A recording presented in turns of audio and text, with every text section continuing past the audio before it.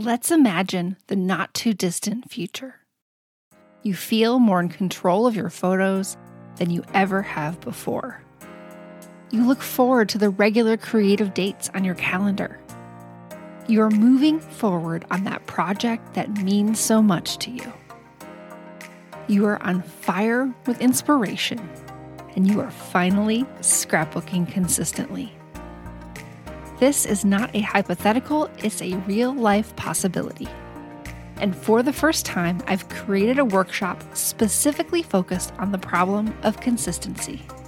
It's called Sparked, and I'm excited to share it with you for free. Visit simplescrapper.com/sparked to get access to the training and make this possibility your reality. There's a certain degree of looseness, openness that I think kept coming up through our conversation today about that's how you become a resilient and productive scrapbooker. Because things are always going to be shifting in your life, in your hobby, in your interests. And that's what's going to keep you going. Welcome to Scrapbook Your Way, the show that explores the breadth of ways to be a memory keeper today. I'm your host, Jennifer Wilson, owner of Simple Scrapper and author of The New Rules of Scrapbooking. This is episode 200. Today, I'm joined by Kim Edson to answer Scrapbook Your Way listener questions in celebration of this milestone episode. Hey, Kim, how have you been? I am doing really well. Just busy. When we're recording this, we are wrapping up marching band season. I know some people have football season. We have marching band season. Yard stuff. I got myself a lawn tractor after many a year of resisting because I didn't want to store all the attachments. But that's been my yard just needed it. So we live on, we have an acreage and some of it is in prairie and then obviously the house and whatever. So I think, I don't know, maybe 3 acres that we kind of deal with yard wise. And, it's not like we're raking that by hand, you know? And so after a while that tends to be hard on the old lawn. So that's been good. We got our house painted. Just busy, living life. How about yourself? I am well and more focused inside the home, though we did get a new garage door by force. Our old garage door completely broke.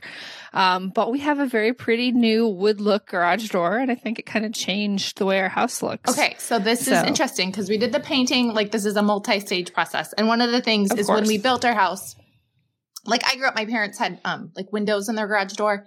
Mm-hmm. And so I remember talking to our builder about that, and he's no, something about they're just fragile and they'll get broken or whatever. But my parents have lived in their house 43 years, and I don't think we've ever broken one of the windows. But whatever, we're just okay, just go with the basics. And I think that a garage door makes a big difference on the house exterior. Oh, I totally agree. I mean, it's totally different because our garage door before was cream colored, like our trim, and it was fine. But this being a dark brown, it matches our shutters and our roof, and it has the windows. And I don't even know that they're real glass. I'm assuming there's some sort of, reinforced plastic these days. Yeah, probably. I don't know. Even if they are, it's tempered glass. It's designed to not break. Right. Or if it does break, it's not shards. Yes. Yeah. Yes. So that's another project because continuing with the outside, when we built our house, when they did the grading around the house with the dirt and whatnot, we had them kind of level off a spot for potentially doing a garage, a standalone garage. Because we have a 2-car garage, and it's still fine. But now I have 2 mowers, and so it's got 2 cars, 2 mowers, snow blower, tiller, all the things. And now the girls are driving, and I would think just for future resale, people who live in acreages tend to have animals and horses and workshops and things like that. So that is the thought is when we build that, when, hopefully, we'll replace the garage door on the house to match. So yes. Ooh, okay. Yeah. So would this be like a full-on Morton building or more like a regular I think garage more like a garage. Like we'll site it to like match the house. Okay. Yeah. Okay, cool. Yeah. And then the only other thing for me on the indoors is I just bought my first 5-gallon bucket of paint. I feel like a grown-up now. Yeah. It is an accessible beige, which apparently is a really nice color that a lot of people like. I feel like that is my bedroom. It might be. It's Sherwin-Williams. Yes. So I think that is. And they were having a 40% off sale. And I'm like, okay, the paint I like is kind of pricey. So 40% off is huge. Mm-hmm. And so I went ahead and got the 5-gallon because it's going to be our, entryway, hallways, closets, like all the extra things that we're not painting a specific other color. Yeah. So, and Sherwin-Williams, I've noticed over the years, they have lots of sales. So it's like, I'm sure that was like the Columbus Day sale and the Labor Day sale and the Veterans Day sale. And so I kind of always figure whatever project I have, like there'll be a sale coming up. So just time it appropriately. Yeah, just be patient. Yes. I mean, and me, this is a many-year project. It's taken me a long time, but we are just slowly tiptoeing forward and doing these things. And, it always just feels good to be continuing to make home feel more like home. Yeah. Like our house exterior, that was like a 2-year thing because I wanted to do this trim thing. And then they said it wouldn't work, or if it would work, then it would like put us at risk for like leaking around the windows. And so like that wasn't a good thing. And then I wanted to go lighter and Dan wanted to go darker and Grace wanted to stay the same. And I think Caroline just wanted to move. So it was just kind of like, what? So finally I was like, my friend had painted her house this spring. And I was like, did you like your guy? Yes. Like, what's his name, his number? And I was like, well, let's just get a quote. We'll figure out before I'm looking at colors anyways, like, what brand does he use, which was Sherwin-Williams. Because like, I'll just look at those colors. And so, no, I hear you on the slow but steady progress. So. Yeah. All my neighbors actually have new siding because they had hail damage. And we only had one piece of siding that was damaged. And I'm like, I'm not going to go to the trouble of filing a claim and getting estimates and all that for this one little thing. And yes, it would be really nice to have all new siding, but it just seemed like a huge ordeal. Yeah, no. To get it done as well. And your insurance company would probably thank you. So I'm sure. Yes.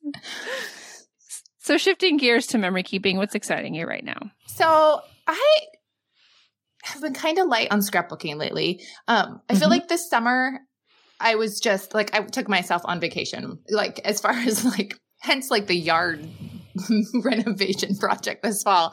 I've been doing a lot of stitching and knitting and reading. So not as much scrapbooking, but I will say I'm still loving my monthly favorites. And this year I went to a square shape. So whether I end up printing that 12 by 12 or 10 by 10 is yet to be determined. But just that project lifestyle of dropping in the cards, because when I was ready to pick that back up, I whipped through those things in no time. So I'm loving that.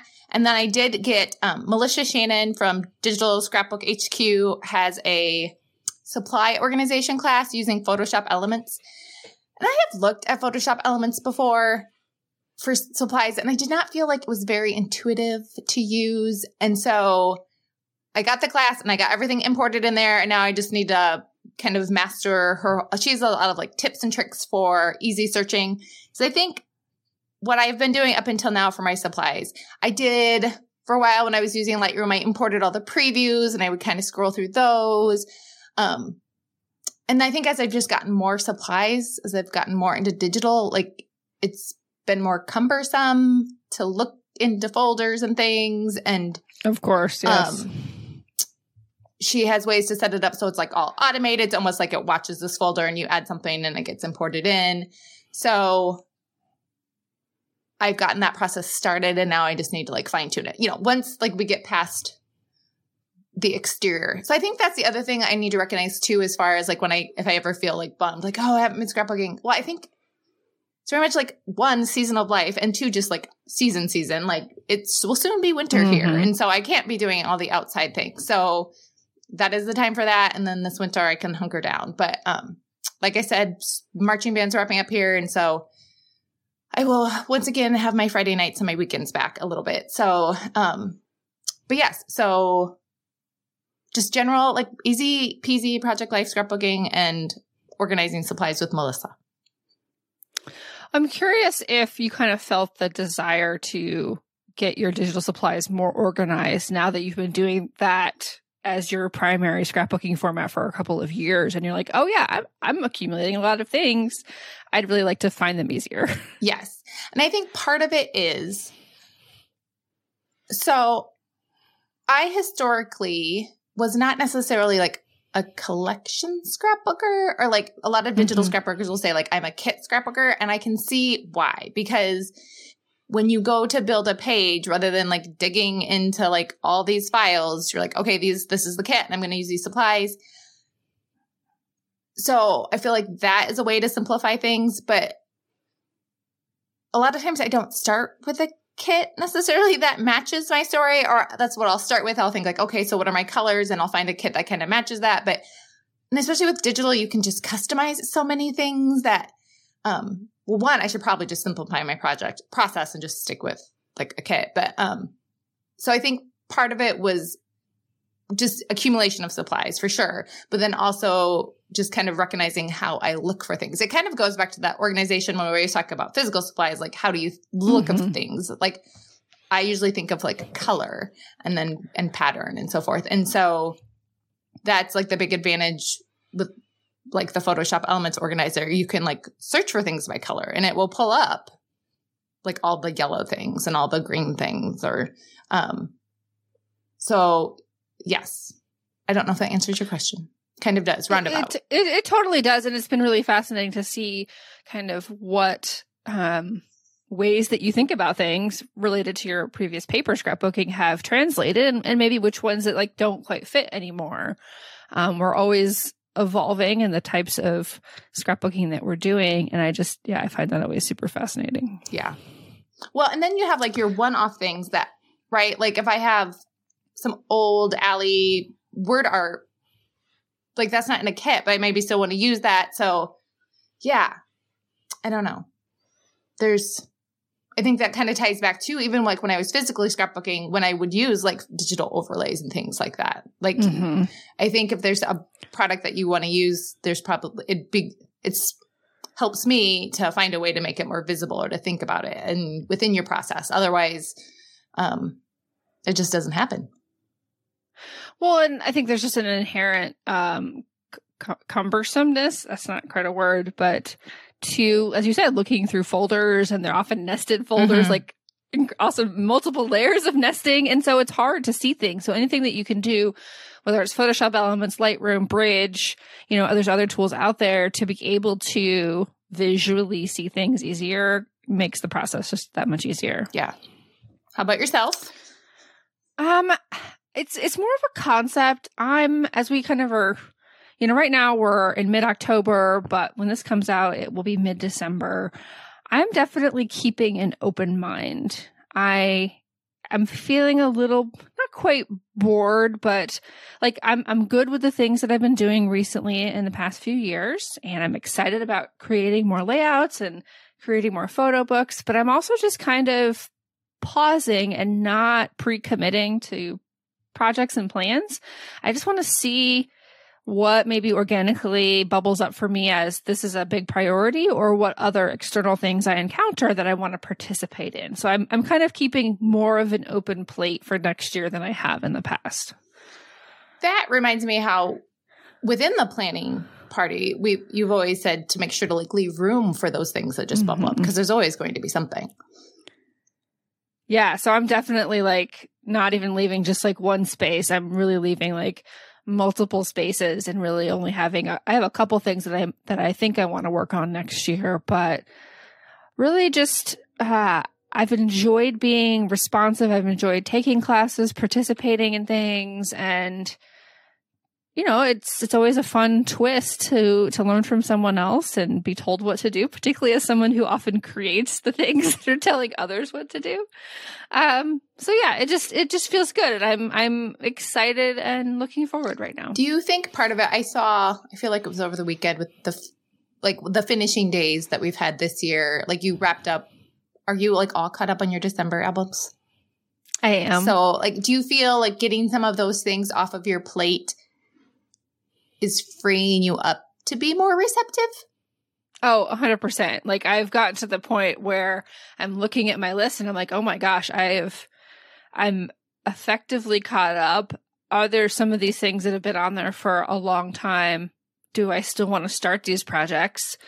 And then there's some that are kind of just still in progress, like my transition from chronological layout storage to Library of Memories. But I really consider that it's just an evolution. It's going to take time. And at some point I'll be like, it's time to, rip off the Band-Aid and dive in a little bit more, but it also doesn't feel urgent to me. Mm-hmm. So, but yeah, it definitely more of like a freedom of like, oh, there's possibility. I feel that sense of lightness from having my December dailies from 2010 to 2021 completely done. Yeah, for sure. Yep.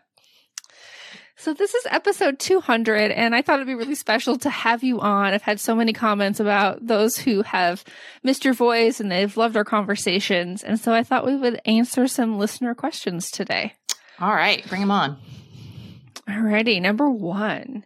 And I'll be honest, this is a question that I made up because I think it's a really juicy one, and I'm curious what you would say. Okay. So what great decisions have you made in scrapbooking, and what bad decisions have you made in scrapbooking? Okay, so I will say of all the questions that were on the list, this was probably the one I don't know that I have an answer for.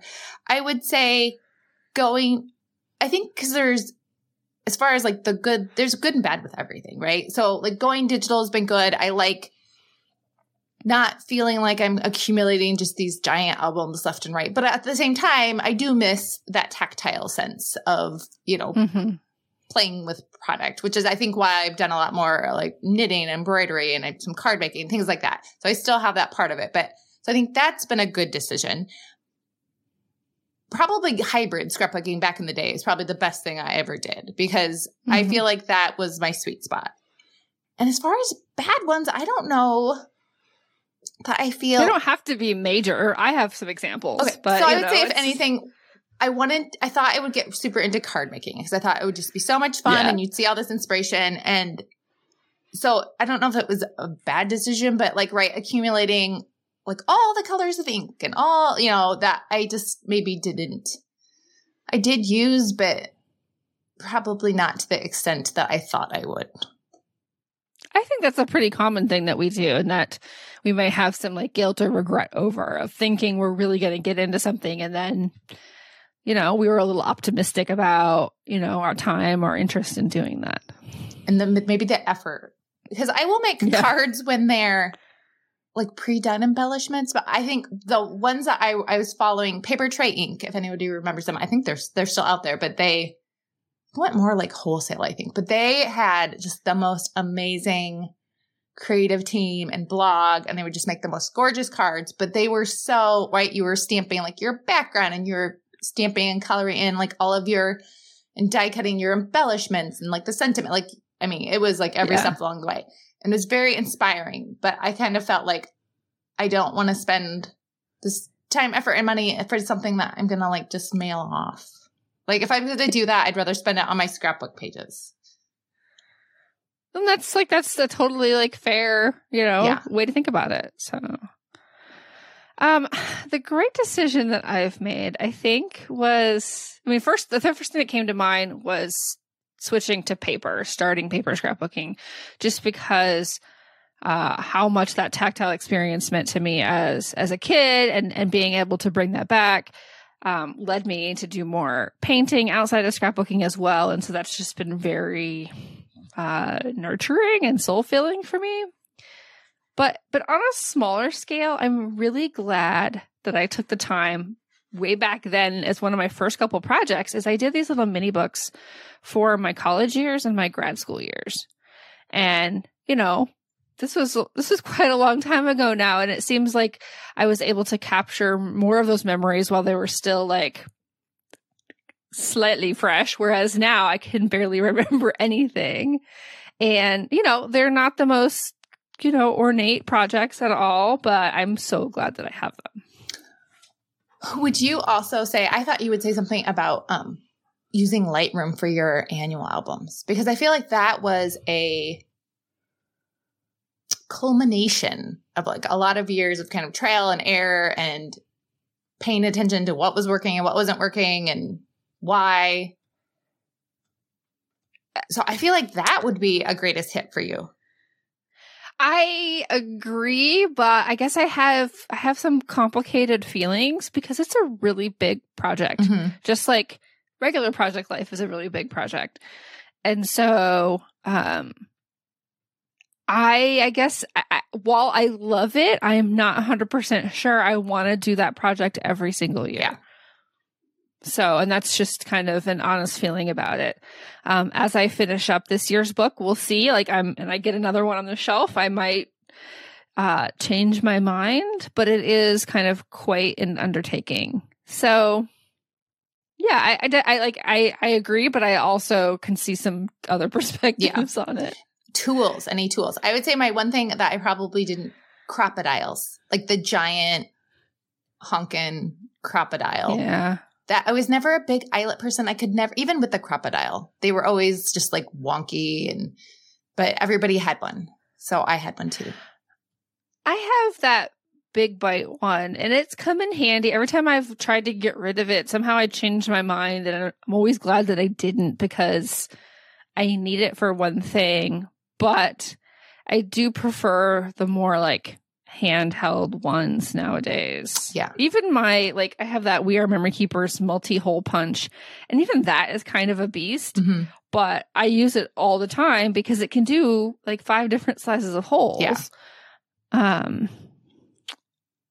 Yeah.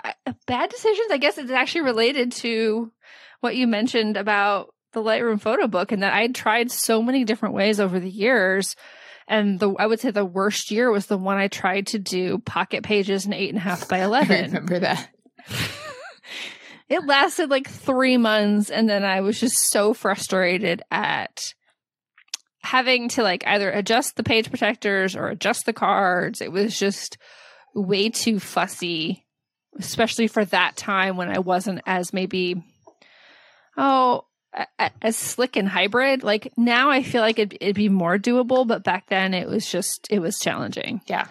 Well, and it's hard when if you had all these physical products, then none of them fit. Like, yeah. Yeah. They weren't made for each other. No. All right. Second question here. How do you stay motivated when you know you need it? You need that creative outlet, the recharge, but it feels hard. So I think this is where, for me, different hobbies come in. So it's like if I am feeling kind of like tapped out with scrapbooking, then I'll start a different project. And then while I'm working on that, then all of a sudden I'll be getting like excited about choosing colors for an embroidery project. And then that makes me start thinking about colors for scrapbooking. And so I think for me, taking like a little side route for a while is helpful, but also just in general, as far as scrapbooking, I would say public accountability. If there's something I really want to work on, I will like throw it out to the group and say, hey, I'm going to be doing this. And then I will report back. And that is hugely motivating. Also, I love a good checklist, right? So if I make an assessment, okay, where am I at? It's like the whole brain dump. Like, where am I at? What needs to be done next? And then I just can motor through task by task by task. So I either avoid it or I like dig real deep. I think I only need to, because I definitely have an ebb and flow, but if I print my photos or even just select them, that tends to get the ball rolling for me. So I will often just focus on that and say, okay, figure out what you're going to scrapbook, pick some photos, pick a size, any size, and then build your layout around that. And if I have a couple prints on my desk, I will tend to keep thinking about it. And then all of a sudden there's a pile of supplies. And then all of a sudden there's a finished layout. So that's what I try to do, is definitely think baby steps to start a snowball. Well, and I think for me, with really most anything, 99% of the time, if I get started, it's the getting started. Mm-hmm. For like anything from cleaning my bathrooms to making dinner to making a scrapbook layout. So that would be another thing too. It kind of comes along with that accountability. For a lot, I know, at least for like a lot of members, it's the crops, right? It's on their scheduled, it's on their calendar. And so they almost build a ritual or a routine around it. Well, even just the simple act of stating that you need to do something, not even committing that you're going to do it, but just stating that you need to do it can help you realize, like, maybe take some of that. It makes it a little bit smaller. Like, even yesterday I was texting a friend like, I need to like reboot the dishes, and it was like really bad. And she's like, well, just do it. And by the time she replied, I was already doing it. So just saying I need to do this, we realize, well, it won't take that long and it won't be as bad as you think. And I think that comes down to clarity. Okay, everyone who missed it, your Gretchen Rubin moment of today. So Gretchen Rubin will have different kind of tips or tricks that you can lean on depending on which tendency. And so for my tendency, which is upholder, they'll talk a lot about clarity. So just having an idea of like, well, why do I want to do this thing? And she has all sorts of tips. So basically, my answer to this would just be listen to Gretchen Rubin, because there's always like, think about your future self, or if it's like the 1 minute rule, or just all of those little things. I think they come down to the getting started too. But yeah, clarity. Yes, I love that. Well, and I think it's also helpful to recognize that I think we all feel this to a certain degree, even upholders like yourself. Oh, yeah. We have to find ways to jump into the task, even if it's something that we really want the results of. Well, and for me, where I struggle is that she talks about, I think she calls it like tightening, where I will get on a path and I will just make things more and more and more elaborate and rigid. And I'll know I'm doing it, but sometimes it's hard to like to loosen that. So I think being able to like recognize what is happening. And then from that aspect for me is like, okay, like pause everything. Like what is like the absolute, not like bare minimum, but like what is like, take the easy route. Cause I always joke like, there's a way to make something more difficult. Like I'm there. So the other thing as far as like, if you're not motivated, it's like, well, okay, like, we used to always say like, what's your very next step? Like and like a baby step. So like your very next step isn't like, for me, I have like a layout in the works right now. And my very next step isn't make the layout. It's, draft journaling. And then the very next step is, maybe I choose papers. And once I have the papers, I'll choose the embellishments. I think also breaking it down into very achievable tasks is a way to help motivate me as well. Because it's like, oh, I can't make a layout, but I can browse some papers because now they're all organized. So I think that would be another tip that works for me if I'm resistant to something. Yeah, it's much easier to procrastinate on something that has multiple steps than it is to procrastinate on that one small step. Yes. So this next question is a little bit different, shifting gears to more of the social aspect of scrapbooking. What are some of the different ways you've maybe met discovered new people, and connected more personally with scrapbookers? Well, I would just simple scrapper, like obviously. And even like scrapbookers that I've met in real life, there was a group of ladies I used to go to weekend crops with at a spot like locally, but I met them through Simple Scrapper. Like one lady said something about Des Moines. I was like, wait a minute, are you in Des Moines? And like, we met for coffee. I'm like, okay, well, she doesn't seem like she's going to kill me. So, right. And then she's like, well, these other people are from Iowa. And then they're like, well, we go to this place. And so it just kind of evolved from there. I think social media for better or for worse is like a great way to find new people as far as inspiration, people to follow. And again, it comes back to the membership, because with like Spark Magazine and then the featured artists, like that's a great way for me, that I have found people, because I'm not like a heavy social media user. And so it's not, I don't tend to like kind of get out of my box as easily. So this is a way, it just like, you do the work and you just present it to me. And I was like, excellent. I will now follow that person. So I think for me, it just comes back to the membership.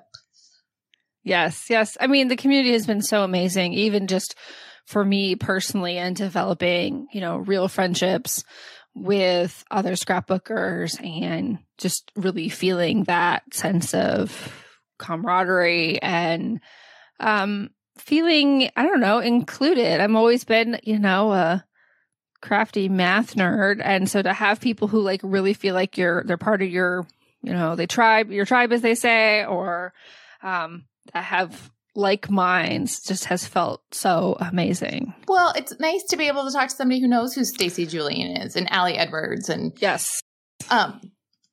Because I would go back in the day, I'm not so much, I don't anymore as much, but like my sister-in-law would scrap. And so, I mean, everyone that I would scrap with in real life, like nobody is like scrapping anymore, or they've moved away. So, but like I would go to a crop, like there would be one, at like my sister-in-law's church had one, and you go, and I remember working on Project Life, and these people were just amazed. I mean, and this wasn't like early Project Life days, right? This is like 2015. But if they weren't active in the scrapbook world online, then, they wouldn't have known about it. But so that's what's kind of nice about the membership. I think, obviously by nature of the membership, they are in the online scrapbooking community to some extent. And so if they don't already know about Allie Edwards, they will soon learn about Allie Edwards. Yes.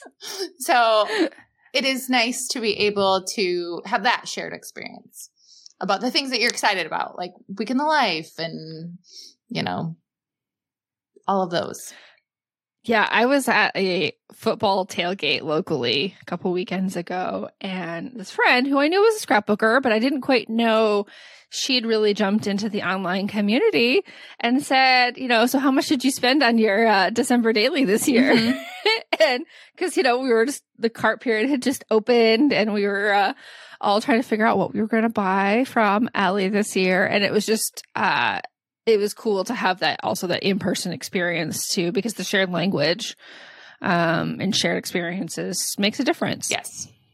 It's kind of what you said about like, it's like find your tribe. Yeah. Yeah. So how do you keep scrapbooking fresh and interesting if you've been doing it a really long time? So how long have you been scrapbooking formally? In 2008 really would be when I would say I really went all in. Like I would make like captioned like photo album type things, but not to the extent of like embellishing and things. So since 2008. So what is that? 14 years? It is, because that's the same for me and how long I've been married as well. Okay.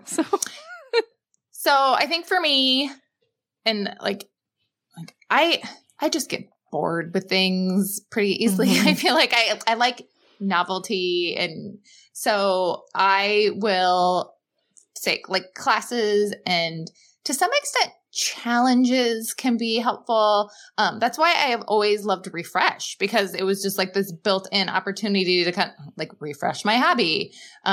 So within the membership, that was always big for me. Like, was it last year when Stacy Julian had the cards? What were those called? Oh, was that last year or the year before? Ago. I want to say that was in 2020. So like that was something like I was kind of like, oh, I'm not really into this. But then a ton of our members were doing them. And I'm like, well, they're just making these amazing layouts. And so then she had a sale. And so like I got that. And then for a while. So I think you just ride the wave. So if I'm feeling kind of like out of sorts, sometimes a class or a challenge, sometimes different starting points will help. So a lot of times I'll start with a story or a photo, but then maybe we'll find like, oh, I really like this person's layout. I'm going to scrap lift it. Or so I start with the design, or sometimes maybe I'll start with the product. So I think there's a lot of ways to approach creating a layout. And so changing up my starting point will also help. And then just I think, between like my favorites layout, the only other kind of regular project that I've done for the past several years is a December album. So it's always kind of exciting when that time comes around, because I always enjoy particular projects. So, right. So maybe you're an October daily person or a week in the life person. And so that could get you jazzed up. Photography, like a lot of times with Refresh, we'd have like photo walks, or like I pulled out my DSLR with my like zoom lens this last weekend for a marching band competition. So then I was like, wow, I haven't like used this camera for a while. Like, so then all of a sudden I was feeling motivated to take pictures, and pictures can lead to scrapbook layouts. So I think just shaking things up. I think that's how I keep it interesting, is I do something different. Well, and I guess I would look at it as like accepting permission to do that, because I think some scrapbookers struggle with being open to that, or feeling like they need to stay consistent, and that they might see scrapbooking with like a more narrow lens. And I think broadening your horizons, and knowing there's lots of ways to tell your story these days, and lots of ways to enjoy crafting.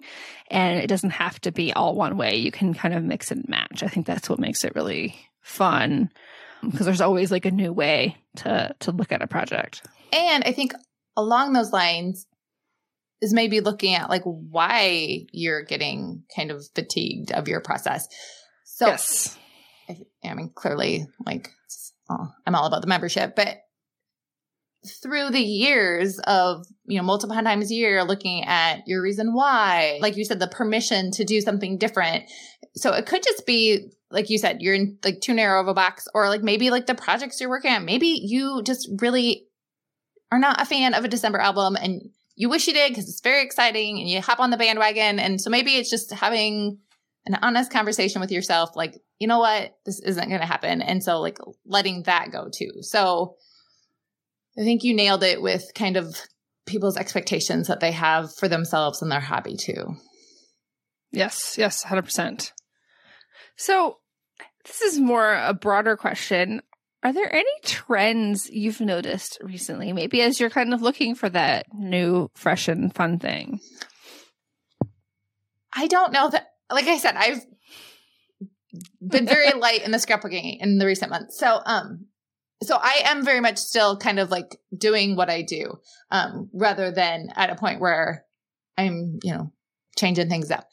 I think the biggest thing, and it's probably just what my social media feeds are, but it's Allie Edwards all the time. Like, I feel like she is everywhere. But beyond that, I don't know that I feel like everything is so diverse. I feel like we had like the grungy brown period, and then there was like, your llamas and your gnomes and all the little, and I don't know that I have followed enough like new releases or diversified my social media following enough to be able to like nail some other new trend. What have you seen? This is more of a trend that I have noticed in kind of home decor, fashion, and I think that those things tend to predate the trends that we see in scrapbooking, because there's, I think, a longer timeline. Mm-hmm.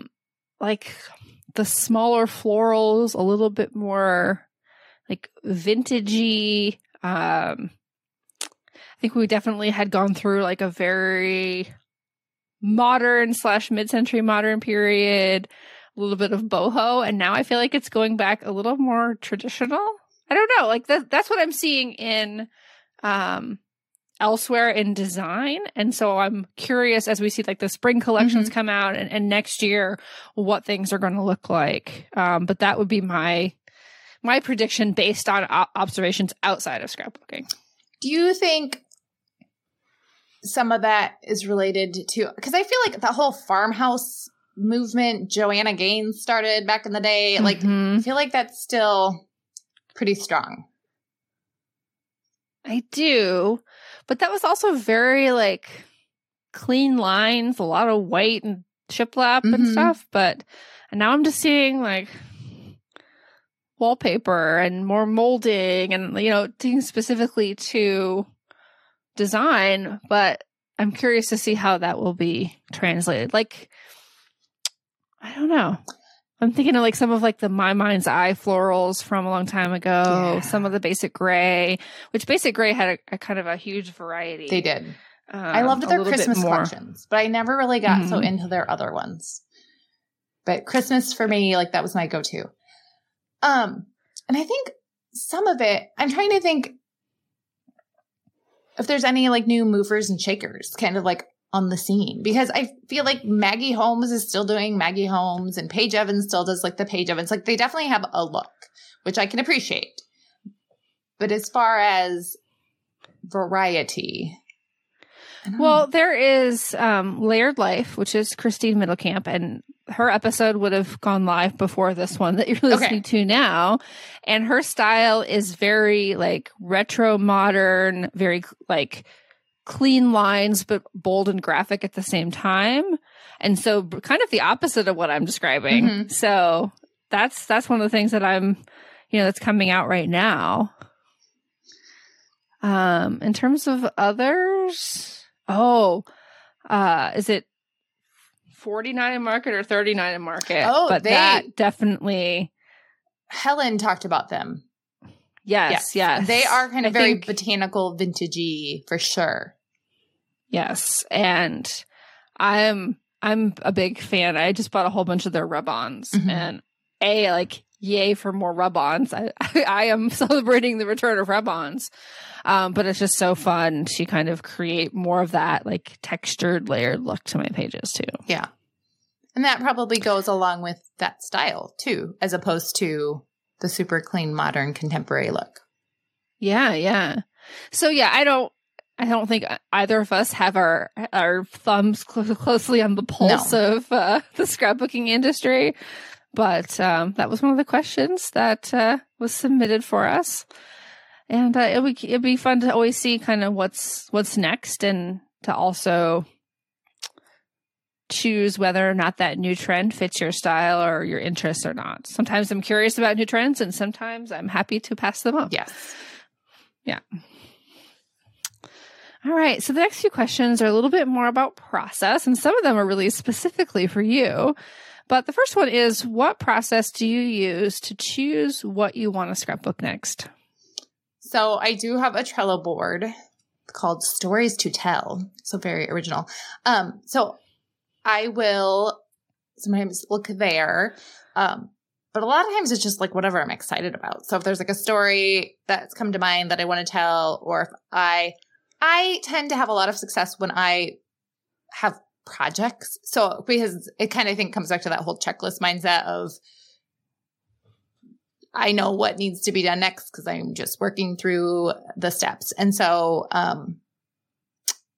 like back in the day when I would like send out for my photos, I would like batch process. So I would kind of design 5 to 7 layouts and get all the photos in. And then it was just one after the other. So I would say a combination of my Trello list, what I'm excited about, and like what is just in the works. Sometimes product, but not as often. Well, and I think having that variety is part of what keeps it fresh and interesting too. If you're like consistently kind of going to the same thing, then that also can make it feel a little stale.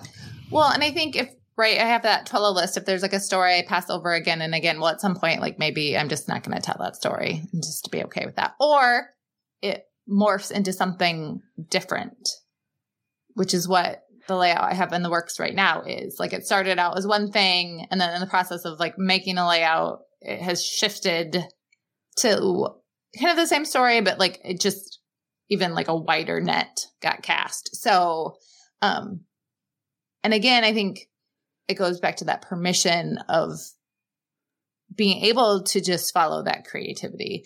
Because at one point I was thinking like, oh, do I, like I already kind of had like this plan in mind. Like, do I just stick with it? And I was like, well, no, I think it would be a richer story for like casting that wider net. So yes. Yes. I love, often I'll note down something and then as I explore it more, it goes a certain direction. And then sometimes it means, oh, well, I still need to make another page about this other direction. Yes. But, so that's like the trick. Cause it's like, okay, so this could be like 2 layouts or, okay. So what it was like way back when I actually chose it for like a bucket list story to tell. It was the concept of, being an optimistic gardener because our, blueberries just would die repeatedly and I would just like replant them. And my daughter's like, why do you not just give up? So part of that is I always wanted to tell a story, but I didn't necessarily like have a photo in mind. And so like this summer I was like, okay, I'm just going to like take a photo of, it's got like, like the one dead blueberry bush and in the background, there's like my Japanese beetle ravaged raspberries and apple trees. It's just like all the things. And so that was the story and I drafted journaling for it. And then when I went to make the layout, I was inspired by this Kathy Zielski's design. And I think she ended up just taking like a quote from her journaling, but I love quotes. Like I collect quotes. So I wanted to find a quote that I felt like that went with it. And so the quote, I don't remember who it's from, but it was kind of the idea of like, show me your garden and I'll tell you who you are. And so, and I've kind of had a change of heart at this point because I'm just like, where is it not persistence? Where is it just like plain stubbornness? So I'm feeling like I can fight this fight and be frustrated, or maybe I can just accept that.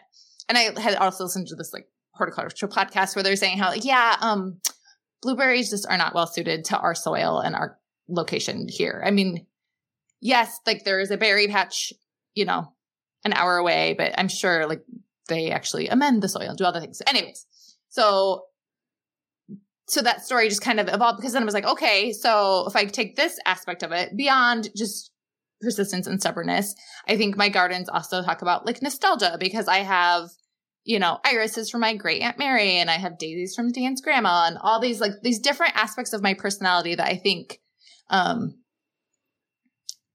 be seen just by those choices that I make. So I think being open to that evolution of the story makes it more exciting for me. Well, and I think that that one story was fine, but to show all the different facets of who you are as a gardener, you're not just optimistic / stubborn. Yes. You have all these other things that you value and that make it something that's important to you. So I think that's a much more like comprehensive story as well. Yeah. And then I think my other resistance to not ever doing it was like, well, I didn't have a photo. Well, at some point, like the photo I took is not a great photo, but to me, like the layout isn't about the photo. The layout's about the story. And so recognizing that. So it also could come back to when you're choosing stories to think about whatever, like this particular story where you're creating layouts. So like, what is this particular layout focus? I mean, obviously you can have multiple focuses, but like, I'm super excited about this design. So I'm going to like go whole hog, right? Like you always say with like December Daily, it's all like the shiny things, right? Or like this really is about the story. And so, maybe I have like a small photo that kind of illustrates it, but it's very journal heavy. So I think paying attention to those aspects also can make it a more rewarding hobby. And it's always that snowball effect, right? If it's an enjoyable process and you're happy with what you made, you just keep going. Yeah. It's like, I don't know, like there's a certain degree of looseness, openness that I think kept coming up through our conversation today about that's how you become a resilient and productive scrapbooker. Because things are always going to be shifting in your life, in your hobby, in your interests. And that's what's going to keep you going. My process is, I think I have 2 primary ways. One is either I know that I'm working on a specific project, and so I keep coming back to that project, like whether it's a big photo book or a big album, like something that this needs to be done. Or I kind of create a project. And I think this is similar to what you said too, where I know I want to scrapbook these photos or scrapbook the story. And so I pick maybe a collection or a kit that I've purchased or a kit that I've made to go with that. And then once that is out on my desk, I use that color story, that mood, the motifs to help guide me to additional stories to tell. So it's like story, product, more stories. Yeah.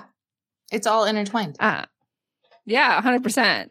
But then I kind of try to make it a project where it's like, okay, I want to use up or try to make at least this many pages with this particular collection because it helps me feel good to use product well and to use it up as I can. And I imagine it brings a sense of ease because the more you're working with those products, the more you know, if there's like a phrase that maybe inspires your story or like a particular embellishment, or I think it eliminates kind of a roadblock because you don't have to go searching as much because you already are familiar with what's there. Yeah. That's not something I'd really thought about before, is that the kind of, it's not the right word, but the intimacy you get with your products. Well, you become really familiar with what the sentiments are, and that just naturally gets your mind going with other stories that are related. And I feel like Shamel, well, I don't know if she still does this, but back in the day, she would talk about the idea of like, even if she's not scrapbooking, like most days she'll like just pick up her paper or just like look through her supplies to have a familiarity with what she has. Yeah. And I think that particularly that since so many products these days are a little bit more sentiment driven than pattern, like, motif driven, like that definitely can inform what stories you're going to choose from it, which is helpful. Yes. All right. Next two questions are all about digital. So what software do you use to create your digital pages? I use Photoshop Elements. And so I'm assuming that kind of made it natural to use that for your organizing as well. Because I just figured I'm already in there. Yes. So, yes, for sure. And then I just bought it back in the day. Like, I think I got like a free, like Photoshop Element 6 came with like a scanner I purchased because I was doing the Yesterday and Today class with Allie, and I was scanning my childhood photos to use for that.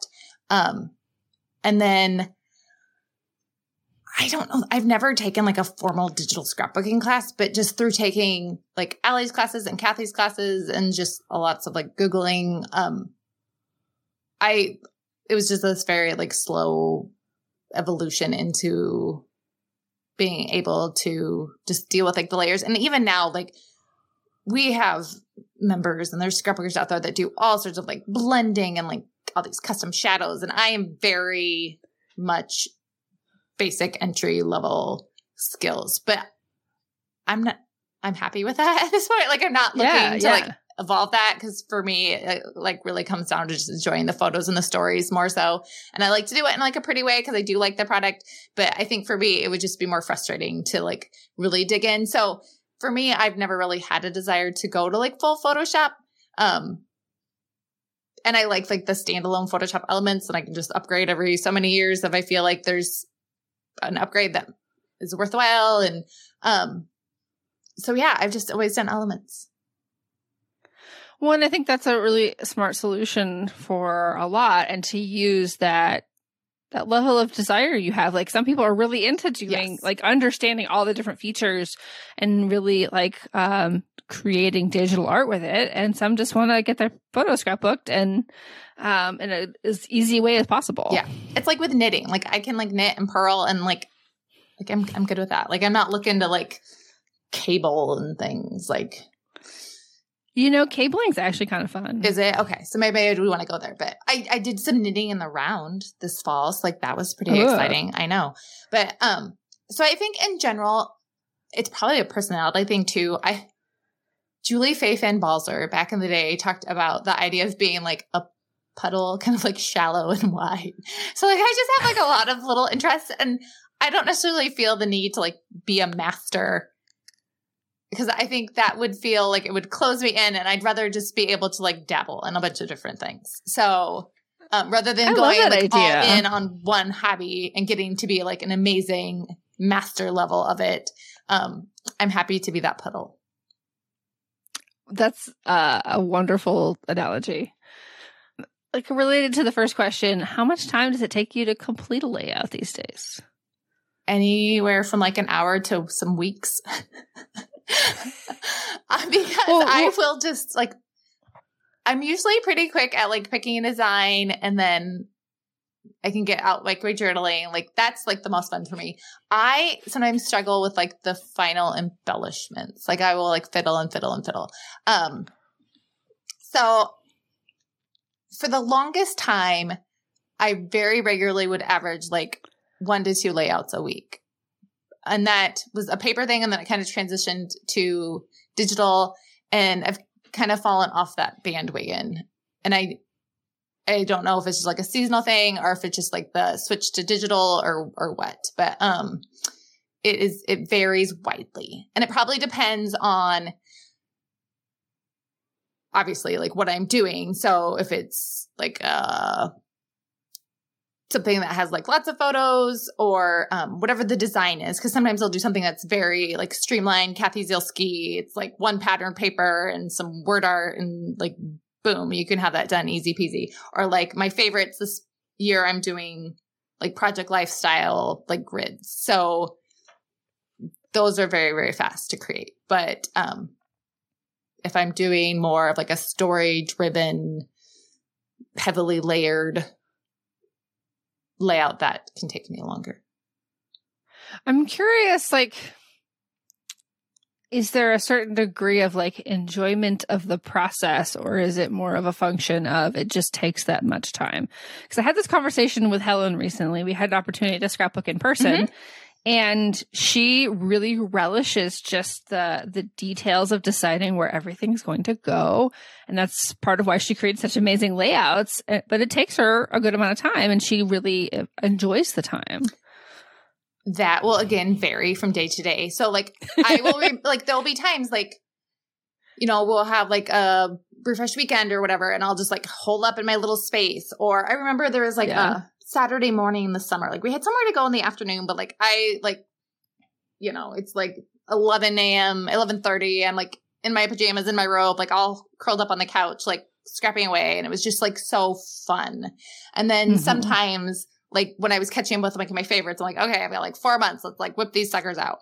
And you can almost like batch them. So again, I think it just depends on what I need in the moment. So sometimes it's just like maybe that weight lifting of this project's back on track and I'm feeling good about that. And then sometimes it is just savoring the process.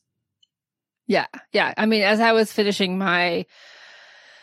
one of the last December dailies, like the 2019, 2021 that I put together in one album, it was definitely the satisfaction was in the completion of every page, more so than the design of each page. Cause I really wanted to get it done, and like, I'm happy with what I did, and it was good enough. And the catching up part was what was most important to me, so that I can feel more secure and like relishing in all the time that I want this holiday season. Yeah.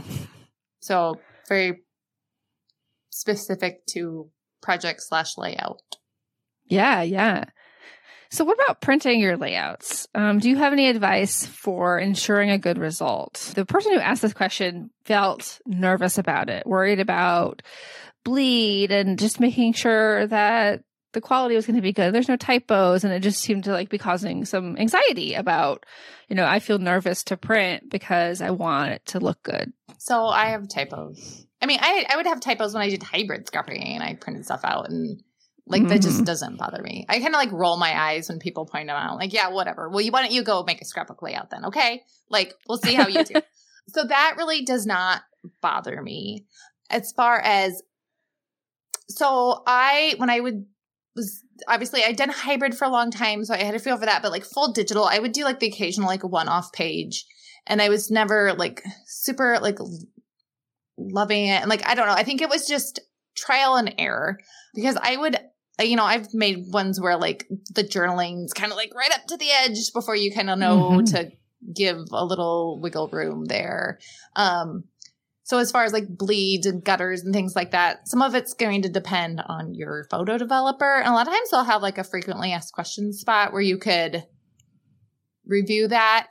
And I think it feels more intimidating to me when I was making like a photo book as opposed to like printing an individual page because like the investment was bigger. Oh yeah. And even then though, like I started off when I was printing like photo books with smaller, like finite projects. So like my first like full photo book project was like a 5-day trip my husband and I took. And someone in the membership loved this particular developer. And so I started there. And again, that was a very simplistic design. Like it was photos, it was text, and I imported some Ali Edwards word art, and that was that. And actually, I think I built that within the photo book developer software. I didn't do that in Photoshop Elements. So I got that. And then I was like, okay, well, these are the things I liked about it. These are the things I didn't. So then my next one was, I think I did a December daily album. So then like I stepped that up. I did Photoshop Elements, but I used like a template pack, and I just like repeated the template. So I brought in some more things, and then I tried a different developer. Okay. So I think before I jumped into like a bigger annual type photo book, I learned along the way by doing these like smaller projects that felt less, I guess, intimidating. Like if it was messed up, it wasn't, $150. It was maybe, I don't know, $50 or something. And then also like the big thing was just asking like the community too, or paying attention to like what people like to use. So if there's like a digital scrapbooker that you like, a lot of times they'll share like, this is my favorite developer or my favorite printer. And I think that's a pretty trustworthy way to go about deciding who you want to use. Or even like, what's the smallest size font that you like to use? Yes. That's smart too, because that is something that if I am uncertain, because I'm very like aware of that too, because that whole concept, I always hear people say about how like, well, like, when I was in my 30s, it was sure easy to read that, 9-point font, but now I'm 60 and it's a lot more difficult. But so even from that aspect, like I would shut off all the layers on something and then just do a test print of like the journaling to see like, okay, does this seem readable? And that's something to remember too, because sometimes people will create in like a 12 by 12 and then they'll print in like a 10 by 10. So that has gotten me before, not like badly, but it was like, oh, like either that seems a little big or that seems a little small. And I think once you that's where I just like use the same fonts over and over again because it's just like, well, I know how this is going to print. So that's part of it too. And again, like I'm not like that design aspect isn't as important to me as like the story. So, or I will like, if I want to use a different font, I will like do like my preferred font and size, and then I will switch the font and make sure like the spacing is similar depending on, right? Like yes, Times New Roman 12 versus, I don't know, some other Courier or something, or typewriter is different. So then I can kind of get a feel for stuff that way. That's a good trick too. Yeah. Like having what standard that is going to work well, and then trying to kind of visually match the sizing of it. I look back to some of my first digital pages, and some of those fonts are very, very small. Yeah, because I printed them 8 by 8. Oh yeah, so even smaller.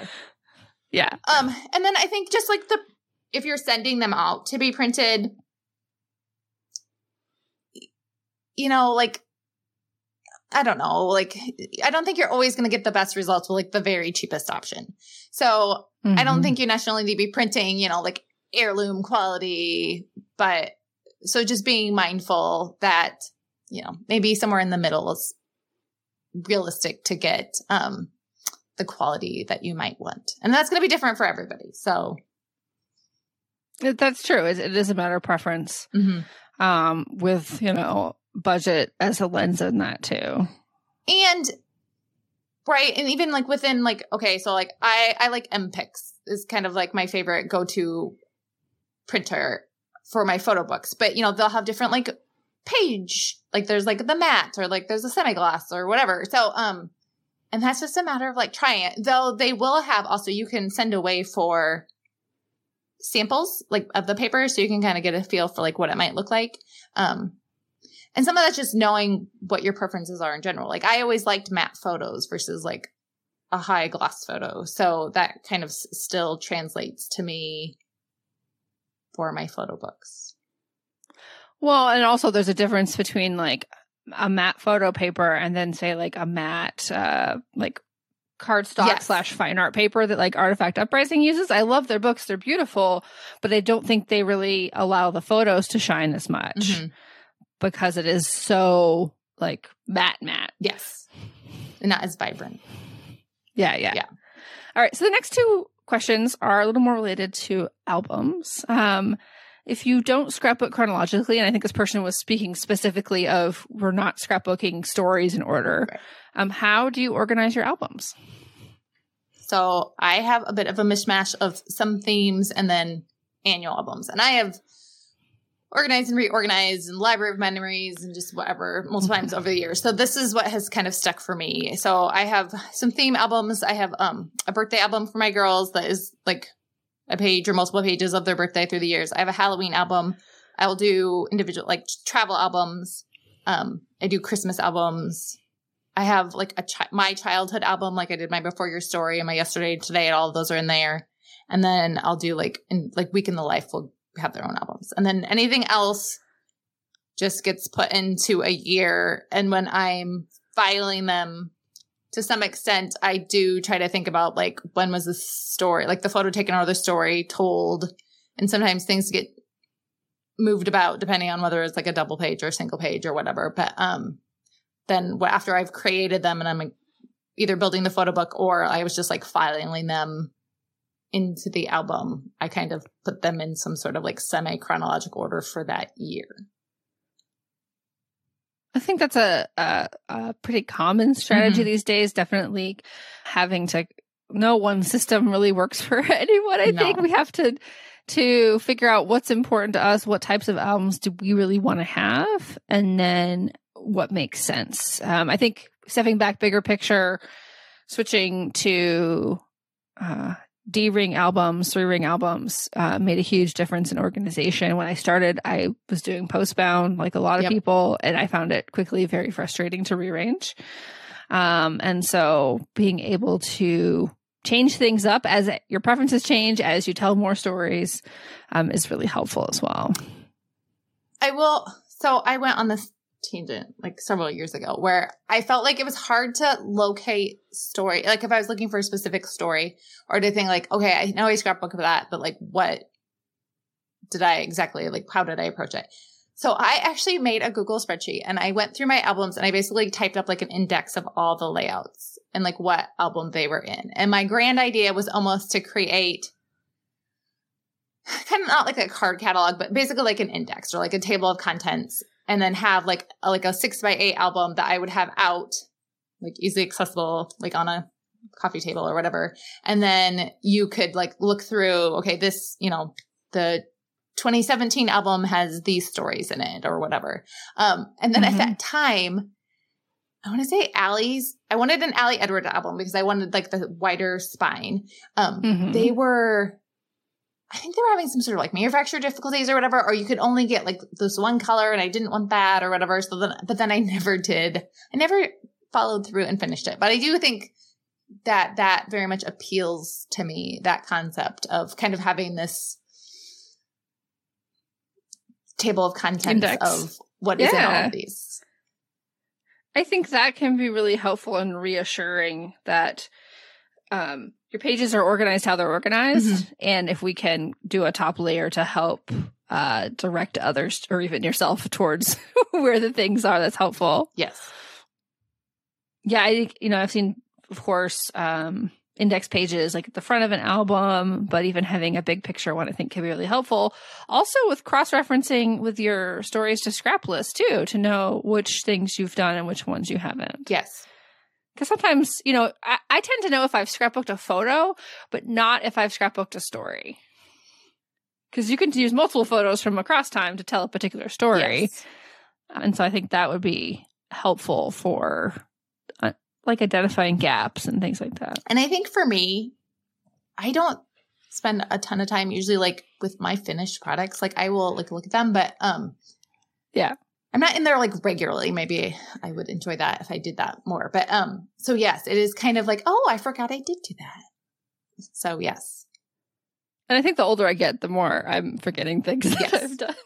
Well, plus you've just done more layouts, right? As time goes on, you do more and more layouts. Yeah. So yeah. Well, and on that note, how do you show people your completed layouts if you do at all? If I'm sharing them at all, it's usually I'm taking a photo and sharing it online with other scrapbookers. It's pretty rare that my family looks at things. My daughter, a little bit. Steve, I left him my one little word project on his desk for a while. Yeah. And then I took it back because I was worried it was going to get dusty. So.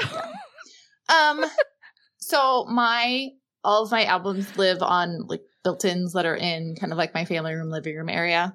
My mom loves to like zero in and see like what's new. So she will look at them. Like, I mean, anyone's welcome to. Probably the biggest thing for display, I don't share all my layouts in the community, but like on occasion I will. And then probably what I do look at is, so my mom was a teacher and my dad had built her a wooden podium that she used when she was instructing. And so when she retired, they didn't really have a use for it anymore. And they asked like, would the girls want it? Cause like back in the day, like they would play school. And then as they kind of phased out of that, it occurred to me that I could have that out. So that is out in like my kind of entry room, kind of living room area. And I will rotate out the albums that are on the podium. And so they'll just be open, or like every so often, I'll go through and I'll like flip a few pages. So it's like something different to look at. So on occasion, my family, I think, will like wander by and like it'll catch their eye. And then that's also fun because I'll pull out different ones seasonally. Like I can pull out like my Halloween album, or like the girls' birthday album and like their birthday month, or like the zillion like Christmas albums, or like in the summer I'll bring out like travel albums. So I will switch that up. And there's no like schedule. It's very random, but I think that's like a super fun way to have an interaction with your completed projects. Yeah, I have this desire. I mean, I have lots of desires for things I want to hang on my wall, but one is to do like one of those big grids of 12 by 12 frames to be able to pop in pages that I've done and then try to rotate them. But knowing me, I would put it up there and not rotate it for like 5 years. That would be my fear. Like, I think it sounds super exciting to like be able to do like the, right, seasonal, like it's October. So put up all your like Halloween-y layouts. But There's no way I would do that though. Right. I wouldn't either. Or you need those ones that are like there used to be called like Little Picasso, and it was meant to be like kids artwork ones. They need those for like scrapbookers. We Are Memory Keepers should get on that. Yeah. And maybe even Little Picasso these days has ones that are the right size. They could. Or if you're an 8.5 by 11 scrapbooker, boom. Yeah. Well, and I would also be a little concerned with it not being like with fading. Yes. Like, I'm not super protective of my pages, but I want them to last. And so if I'm putting something on the wall, I would be concerned that I would leave it up too long and then it would fade. And of course, fade in a weird way because of how the sun was reflecting on fading it. is crazy. Yeah. So you'd almost need to put it in a location with that in mind, like a hallway or something. Yeah, a very dark hallway. So something to think about. So we have one last question today. Thank you so much for spending time with me. Yes, it's been so fun. Yeah. So what planners will you each be using in 2023? Okay. So I have long used Panda planners, and I think, so this summer when I took myself on my self-imposed vacation, I had, what did I have? Like the daily 2.0 planner or whatever. So they're undated. So it didn't really matter. So I wasn't using like them regularly. And so I had a bunch of pages, but then I did have like, there's only like a certain amount of like monthly pages in there. So those I had filled out. And so, but I still wanted to like use the planner to finish it out. So my girls had gotten interested in like bullet journaling.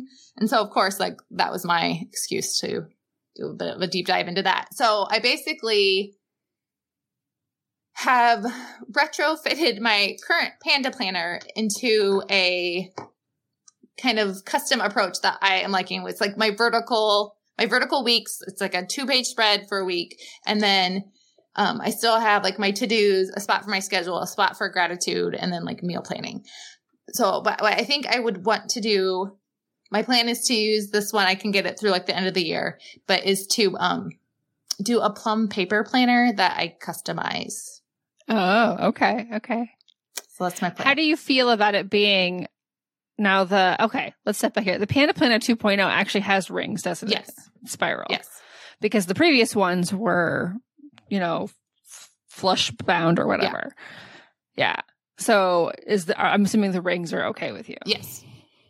I like the rings.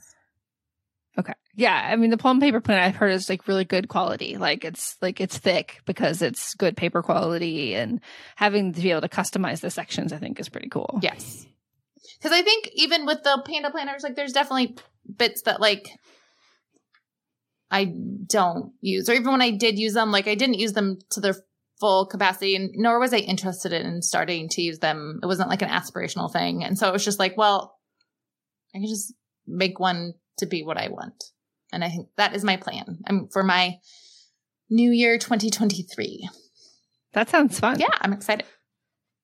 I am using, and I don't know if I will have mentioned this on the podcast yet, but as of right now, I am using a Scribbles That Matter B5, which is bigger than A5, dot cross planner. So it is an undated planner that has months, weeks, and a dot grid in between each of those. Okay.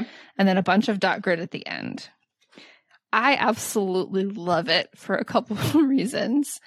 One is I couldn't do just a plain dot grid notebook because I hated drawing the lines every week. Yes. I was just so annoyed by it. I love my stickers. I've even learned to love stamping in a bound book because I love the final result. And so it was just enough structure to be an invitation to create on it. The size has been amazing. I did not realize that it was the size of my planner that was hindering me so much. Mm-hmm. Going to the B5 size, which is like almost 8 by 10, I think, has just been perfect. And I want to figure out how best to kind of better utilize the dot grid pages in the back, more for a kind of a DIY goal setting approach. Mm-hmm. I'm not 100% sure what I want to do yet. I'm just kind of keeping an open mind to, frameworks and approaches for doing that. So I'm really excited about it. It's completely undated. I started with September. And so when it's full, I'll buy a new one. You can get them on Amazon, which is really nice. So it was really fast shipping, and I'm happy with it. So how are the weeks presented? They are vertical weeks. Okay. There are 8 columns. Mm-hmm. And so I, set up 7 columns for the days. And then the last one, I usually just end up kind of embellishing or putting some additional reminders for the week. I tried horizontal for a few weeks and realized I don't like it. No. My brain doesn't think that way. I often am remembering when I have appointments by where they are on that vertical planner. Mm-hmm. Oh yeah, there's something in the afternoon that day. I shouldn't schedule something over that or whatever. I like vertical because if I don't get something done, I just draw an arrow over. And it just I can just shift everything in my mind. And I feel like with horizontal, yes. I don't know. It doesn't seem like it work. Because if you're going to shift something that's not at the bottom, you have to draw an arrow with a bend in it. Yeah. No. Yeah. I am a big fan of the vertical weeks. And it is shocking how many planners do not have vertical weeks. Well, and some of them, I think one of my frustrations is there's so many planners that have too much structure. Mm-hmm. And I'm I don't need a list for bills to pay, or I don't want to put my shopping list in here. I want a lot of flexibility for the way I like to organize information. And so I think that's what's kind of turned me off of a lot of options that are otherwise like, they're beautiful. They may have really good paper quality. They're, companies I want to support, but I'm like, you put too many details on the page for me. Yes.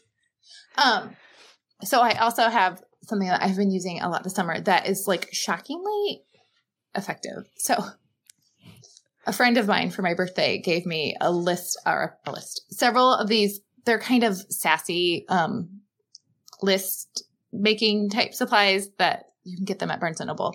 So, but my very favorite one is, it's called Get Your Stuff. There's another expletive word instead, together. And on like one side, it's like easy stuff and then tough stuff.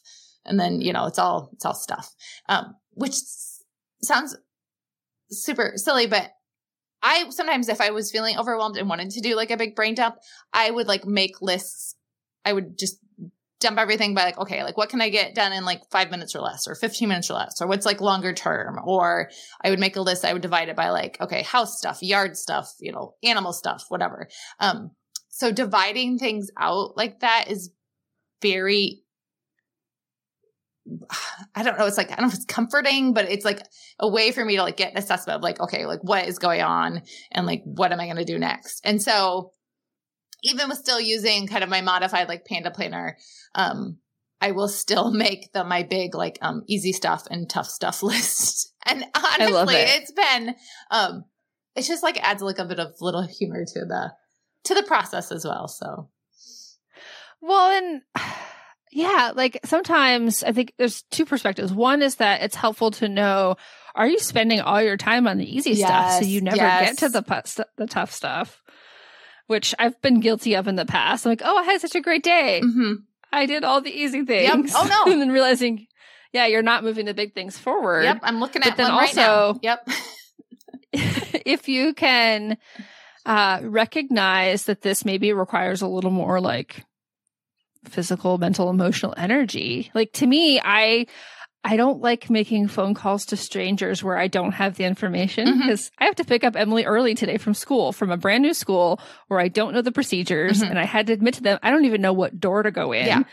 I don't know where their office is to be able to sign her out. And I was like dreading that phone call, but I'm like, you know what? I have to do it.